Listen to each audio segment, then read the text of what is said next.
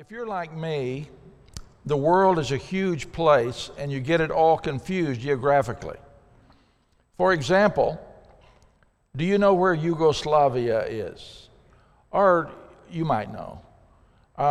Do you know exactly where France is? You just know all. What country can I name that you don't know? Romania, okay. When it comes to Africa, people say, oh yeah, Africa, it's over there somewhere. Well, I want to give you a better feel for where it is and where we have worked. Just a little bit of history before I do that. Janet and I were raised here in Northeast Arkansas. I'm from Pocahontas. For all you Pocahontas people out there, I know there's some. Janet was raised in Paragould. We met in the 5th grade at Crowley's Ridge Academy. Started dating in the 10th grade. Went to Crowley's Ridge College. Got married after our junior year at Harding. From the time we were youth, our desire was to go to Africa and be missionaries. I think that was probably instilled in us from people from CRA, but also from our godly parents, and also from other visitors who might have come through, who would have encouraged us in that. So we joined a group of 3 other families at Harding who wanted to go to Africa. So that's a brief bit of our history. In 1972, July the 10th, Janet and I landed in Uganda, Africa, having never set foot in Africa before in our lives, and we were going there to live. We thought maybe 5 years, then we get to go home. You know, that's kind of in our minds. Well, we'll give 5 years. That sounds like an awful long time for a young person, you know. Well, at the end of 5 years, we were only getting started, but that's the rest of the story. So let me go back and talk to you about Africa just a little bit. You know, here we are somewhere right there in Arkansas. We usually fly over the top, come down into East Africa, which is there. That's the equator running through. I show you all that just to give you an idea of where it is. Africa is a huge continent. They say, and I suppose it's right, the continental United States will fit at least 3 times in Africa. Here you see China. You see, I can't read that very well. Y'all probably can't either. That's India, France, Spain, Portugal, Switzerland. What is that? Eastern Europe. Down here is Japan. You see all the countries that will fit in here. Here is the UK, fits over Madagascar. All I'm trying to say there is Africa is a huge place.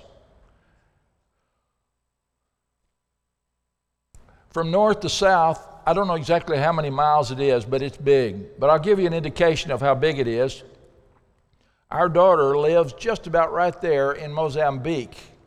From there to southern Mozambique is 2,000 miles. That's a big place. When we first went to Africa, we moved to Uganda, Africa, which is there. The equator runs right across Uganda and Kenya here. So we were in Uganda, and then we went to Kenya, and now we live in Tanzania. For a short time, we lived down here in Swaziland. Actually, it was 5 years. We were in Swaziland teaching down there at the Africa Christian College. But now I want to go back and take you to Uganda. This is the first country where we intended to live. We landed in Entebbe in July of 1972, and our team was planning to go to Fort Portal, this area out here, and work in the Ruwenzori mountains with the Bukonjo people.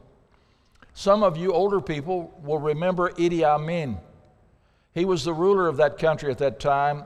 He only accepted Muslims, Catholics, and Church of Uganda. If you weren't in any of those 3, you had to leave. We never were given papers to be there, so we had to flee, and we flew over into Kenya. The work went on in Uganda, and there's a strong work still there today. As a matter of fact, I'll show you a little bit later. In northwestern Uganda, we visit there quite a bit in the ministry that we're doing. Back to the map, because I just want to keep you abreast of where you are. So we came into Uganda, then we went to Kenya. Here's Kenya. In Kenya, we first moved into the capital city, which is Nairobi. We didn't know where we were going. We were like refugees there because we had intended to live in Uganda, and here we are in Kenya. We prayed and we looked all over Kenya, and we asked God, please direct us. We ended up going out here to this town called Kericho, that area. And we worked with a people called the Kipsigis. We were there from 1973 until 1990. When we went there were no churches of Christ in that area. And when we left, there were 130. And now today there are as many as 500 congregations there. And they're expanding all the time and growing. And I'll tell you more about that growth in just a moment. Part of our work in Kenya was with the Kipsigis. We were there 17 years. But then in 1990, another team came in to replace us, and we moved to an area called Mount Elgon, which is right on the Kenya-Uganda border. It was the smallest of the tribes that we were working with. We knew their language partly. We had to learn more than half, again, of the language in order to speak to them. This is one of the leaders of that group. He was a poor farmer when we knew him, and he's developed into a wonderful church leader. I wish we had hundreds of him. His whole life is about Jesus and about starting churches and helping churches. And what an encouragement he is to us and to the people there on that mountain. He owns a little photocopy store and computer store with ancient computers, but he makes a living, and every spare minute he gets, he's out preaching. Back to Africa, okay? I'm going through this quickly because I know I don't have a lot of time. Uganda, Kenya, we worked among the Kipsigis, and then up further north here on Mount Elgon. And we worked there for 16 years, working with the Sabaot tribe of people, and started many churches there. They had a lot of conflicts in their area, tribal clashes, and just after we left in 2006, there was devastation all through that area. That many churches were burned, schools were burned, towns were burned, houses were burned, hundreds were killed. But now the church has regrouped and is strong again. But here we are now in Tanzania. You'll see up here Kenya. I'm trying to keep you abreast. You see just a tip of Uganda here. We came over into Kenya and worked there for 35 years, from 1973 to 2006. We were in Kenya. And then we moved to Dar es Salaam, Tanzania, which is the capital, or was the capital at that time. And our purpose was to begin a new ministry of marriage and family. Janet had been working with a lot of ladies and saw the problems that families were having. And so she said, we've got to do something to help these families. And so we began a marriage and family ministry. And we wanted to move down to Dar es Salaam because even though it's on the coast, the Indian Ocean is here, it was quite a bit further south than Kenya, so that we could go over into Malawi and Zambia and countries south, Zimbabwe and other countries. And so we based out of there. And then after 3 years there, that school down in Swaziland that I showed you earlier, way down south, invited us or requested that we go and help them in their college, because we both have master's degrees. I'm a master's in Bible and she's a master's in marriage and family. And we could go down and help them. And so we went down to help them, but we had an interesting situation because every student that came to that college for 3 years had to bring their mate with them. So if it was a guy, he had to come with his wife. And so we had couples there from 10 different countries in Africa that we could train in marriage and family, send back to their home areas to teach marriage and family in their home areas. So we moved there, and then after 3 years, moved down to Swaziland, way down here, and then back up, but we moved to Arusha. There was a little school just outside of Arusha, and I think I have a picture here that I'll show you. Yeah, I don't have it all on there. The Alpha Omega Secondary School. We worked there for 6 years teaching in that school. An interesting school. Is a Christian school started by a doctor from Florence, Alabama, but they needed somebody to help them get that school going. Janet had been working a lot in schools in Kenya, and so she volunteered to be the principal of the school and get it started. And so we were there for 6 years. Students came there from every background, including Muslim students, pagan students. We had all kinds, but we taught them. I was in charge of spiritual development, and so I taught all the Bible classes. Janet taught English, and then together we taught them in various classes of how to make right choices. We had them in our homes to teach small groups, and so we had a wonderful ministry there as well. And then the thing that we're involved in Tanzania was working with the Datog tribe of Tanzania. Sorry, that got cut off there in the slide some way. The Datoga people were similar to the people we'd been working with in Kenya, and up in Kenya, the Kipsigis and the Sabaot. They were a lost tribe of that group. But they moved down to Tanzania probably centuries ago. Their language is almost completely different. Their customs are somewhat the same, but like the Kipsigis were 100 years ago or so. But completely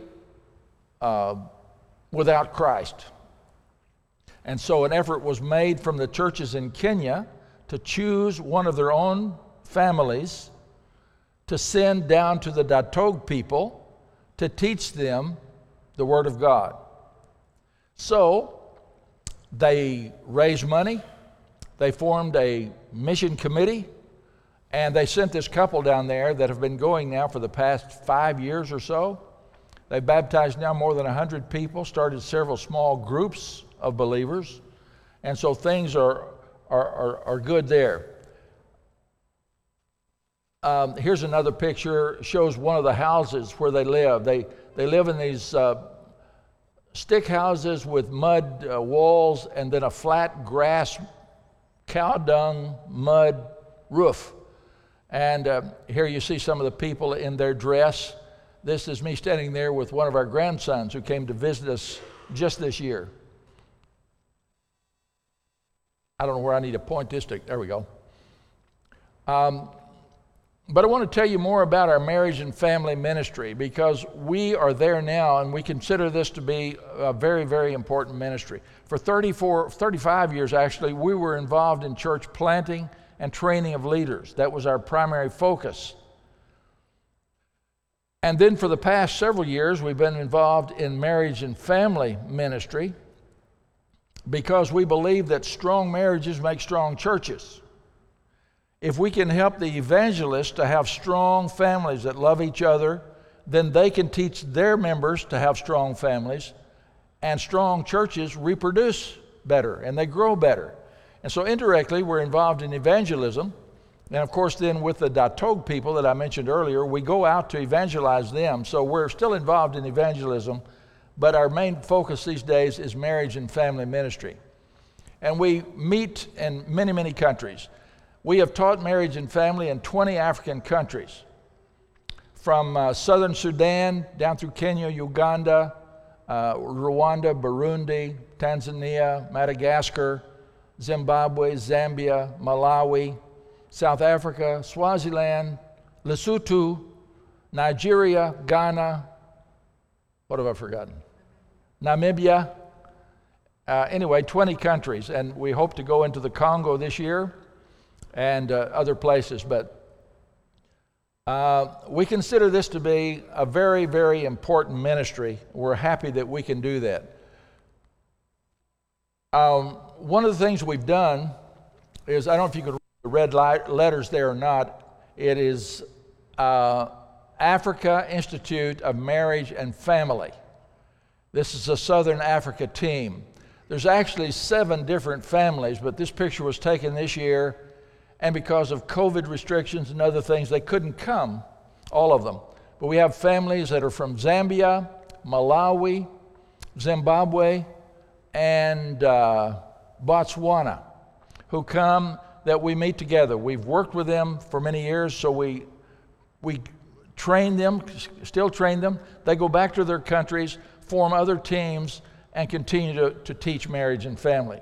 That's the Southern Africa group, and here's the East African group. The ones on the left is our daughter Martha. She's our 3rd child.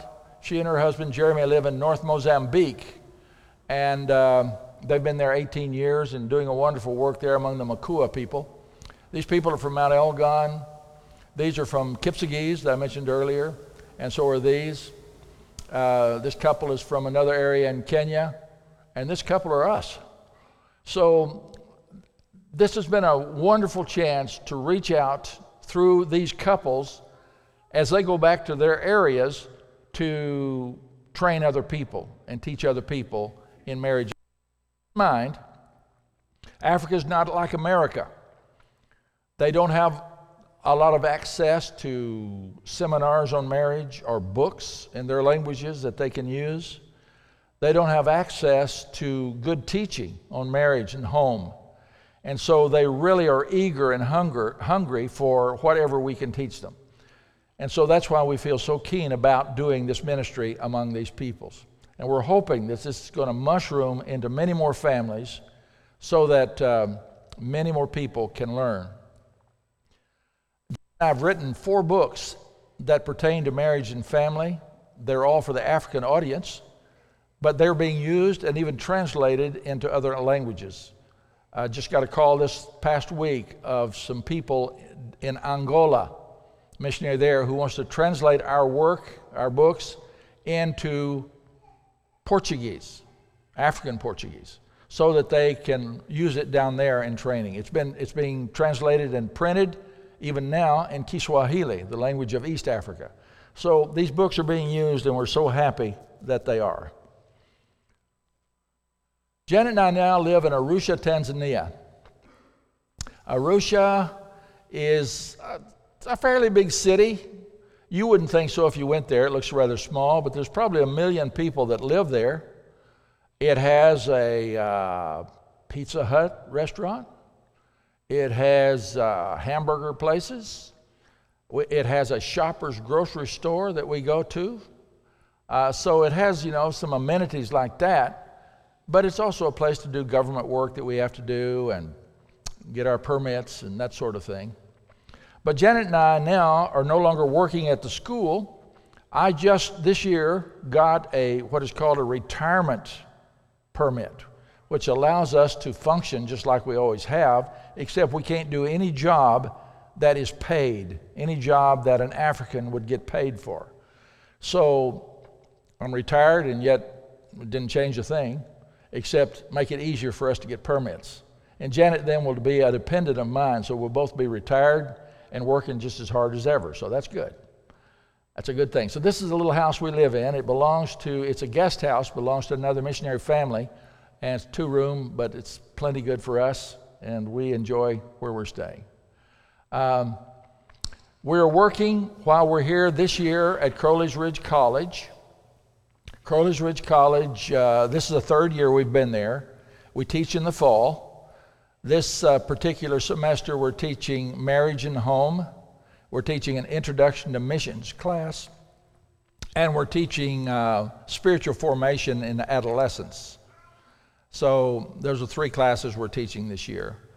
And it's a joy for us to do that every year, be close to our grandchildren. We have 22 grandchildren, 5 children, and so 18 of those 22 grandchildren are within a 6 or 7 hour drive from us here, so we can see them fairly often.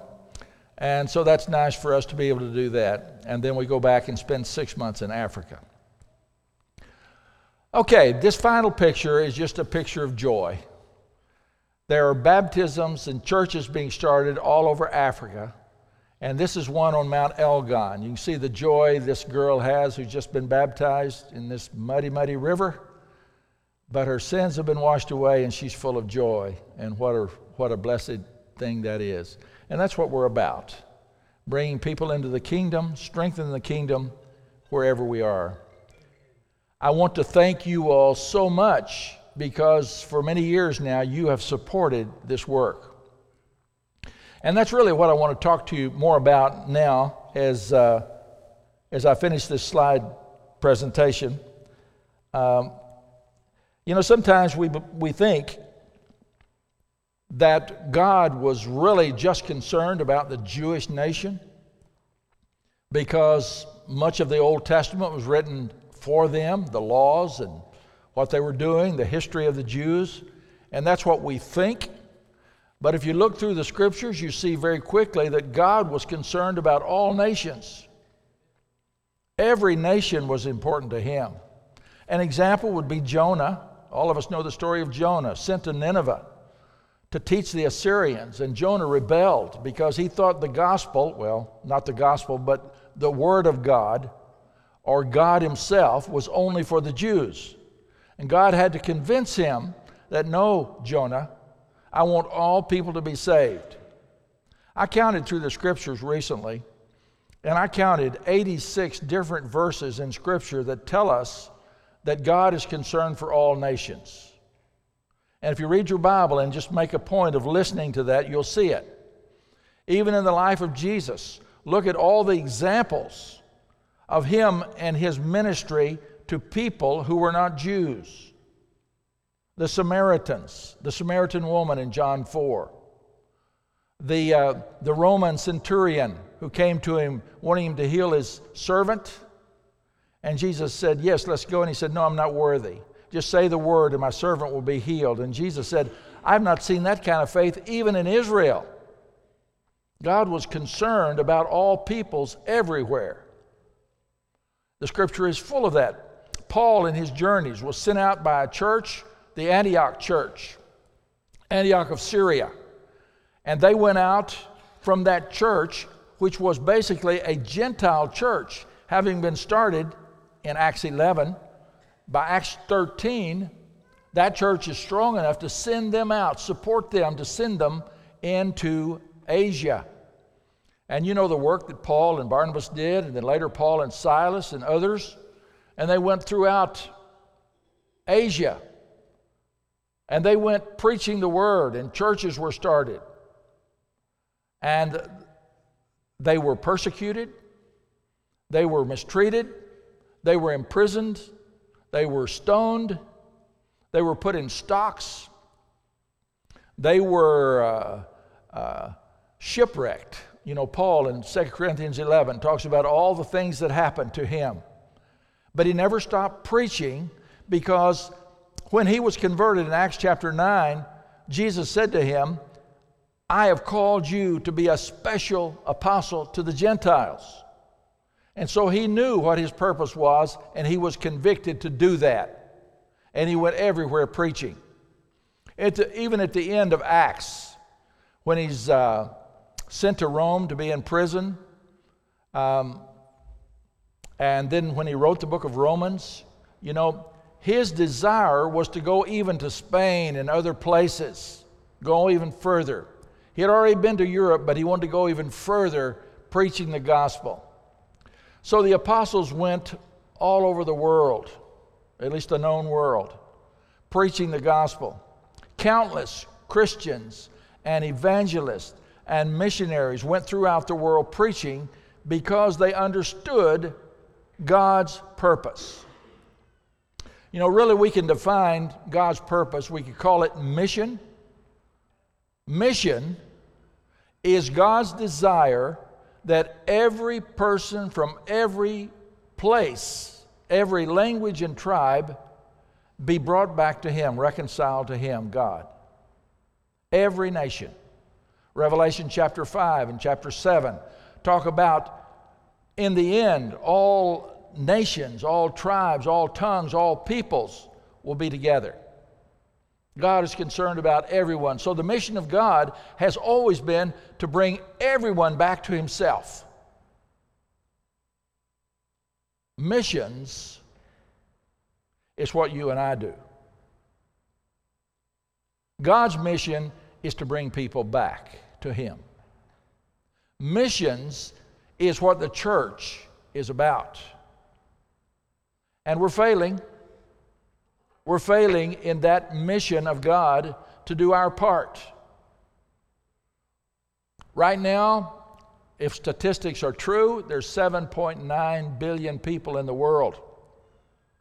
A third of those have never heard of Jesus, at least in terms of knowing who He is and what He's done and what His blessing is to them.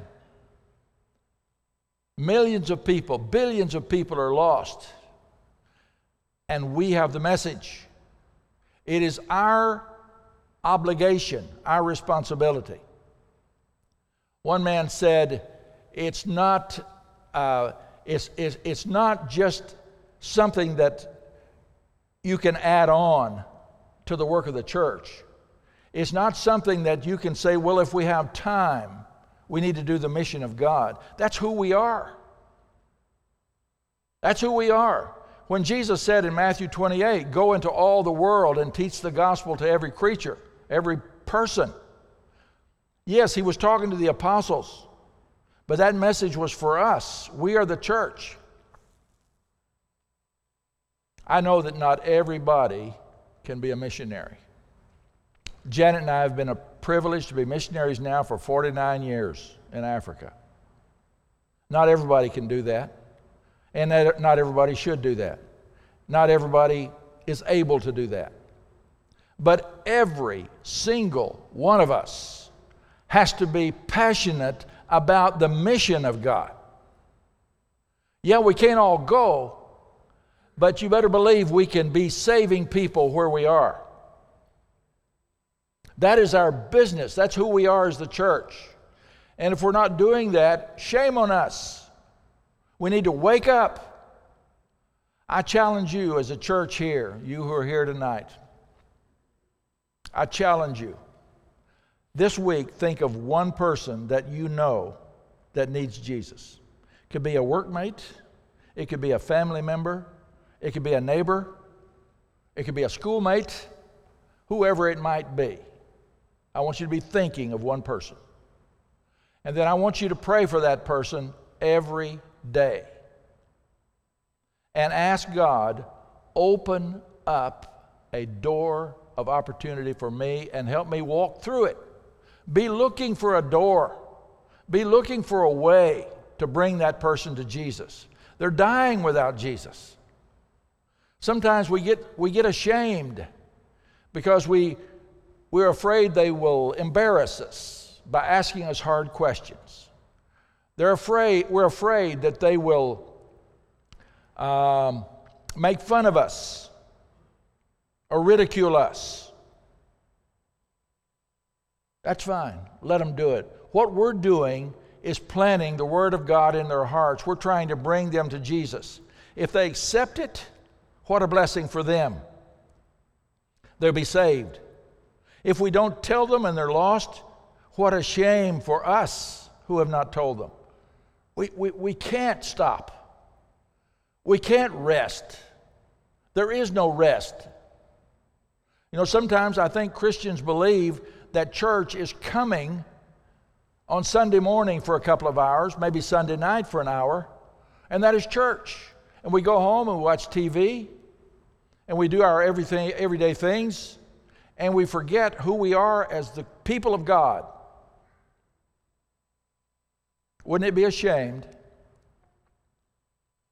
if we spend more time mowing our yards and watching TV and watching football and entertaining ourselves and going out to eat than we do about praying for the lost of this world? Wouldn't that be ashamed? In the end, when Jesus comes back, He's not going to ask us what kind of car you drove or what kind of salary you made or who won the football game. He's not going to ask, what kind of job you had. What He is going to ask is, did you obey the message of taking Jesus to the world? That's who we are, brothers and sisters. we're about the kingdom of God. God wants to redeem all people from every tribe and every nation. Thank God that we've been saved. Thank God that somebody told us the message of Jesus. We absorb it. We enjoy it so much. We appreciate it. But are we telling somebody else? You know, if every one of the members of Valley View saved one person this year, you realize in 1 year you would double in number. That's just one person. The second year, you'd be 4 times as big. See how it multiplies when we're busy doing the work of God? We make it such a big task thinking we can never reach 7.9 billion people. But we can. We must catch the fire again that the apostles had in the New Testament and do that work. Well, I've said enough. I thank you so much for the time to be with you tonight. I know we're going to sing a song of encouragement. A couple of weeks ago, I was touched because, I guess it was Saturday a week ago, I learned that my older sister was in the hospital, had a stroke. It broke my heart. She was like a mother to me, and I've always loved her special. As it turned out, she didn't have a stroke. She was in the hospital a couple of days, and I'm not exactly sure what she had, but she's home now and well, and I was so thankful. The same day, that very same weekend, I called a missionary friend of ours who had been with us in Kenya. She had had colon cancer, and that was 1.5 years ago, and she seemed to be okay. She went back to the doctor about 2 weeks ago. She had colon cancer again. Cancer was in her kidneys, in her lungs, in her stomach. It's all over her body. And I said to her, "You must be devastated." You know what she said? She said, "No, I'm not devastated." She said, "It's a win-win situation for me. Win-win. If I pray and God heals me, hallelujah. That's a win. If I die and go to heaven, that's a win. No, I'm not devastated. Oh, that I could have that kind of faith. I'm not sure I do." We need to be telling people about Jesus because people are lost. You need to get strength yourself to be able to do that. Pray with me, if you will. Father in heaven, we come before you in prayer. Sometimes we wonder who you are. We wonder, how can you as God just exist? How can you know all things and create all things just by the power of your voice? How is it that you'll always be there? I guess we can accept that because we believe we will always live. But sometimes we wonder. But oh, we praise you. We understand that there's no God like you, a God of compassion and love. Who could give their son to die for me, a sinner? Who could give their son to die for a lost world, evil world, an Idi Amin? We don't understand it because it's hard for us to have that kind of love. Thank you, oh God, for loving us like that. Thank you for giving us a chance to know you as Jesus Christ, as our Savior. Oh, we're just before you with humility, realizing what you've done for us. Help us this week to make note of those who need Jesus and share a word with them. I pray for everyone who is here tonight that you will touch them with this message of mission, the mission of God, to do what God wants us to do to bring people back to Him. Help us, Father, to do that. Give us that strength. If there's someone here, Father, I pray that this message will touch them if they want to renew their dedication to you and be stronger than ever in the future. May they make that known tonight so that they can be prayed for and strengthened to do that work. defeat Satan in our lives, Father. Defeat him in his strength and power. And may we rise up in your strength to do your will. It's in the name of our precious Lord and Savior Jesus that we pray. Amen. Will you come as we stand and sing?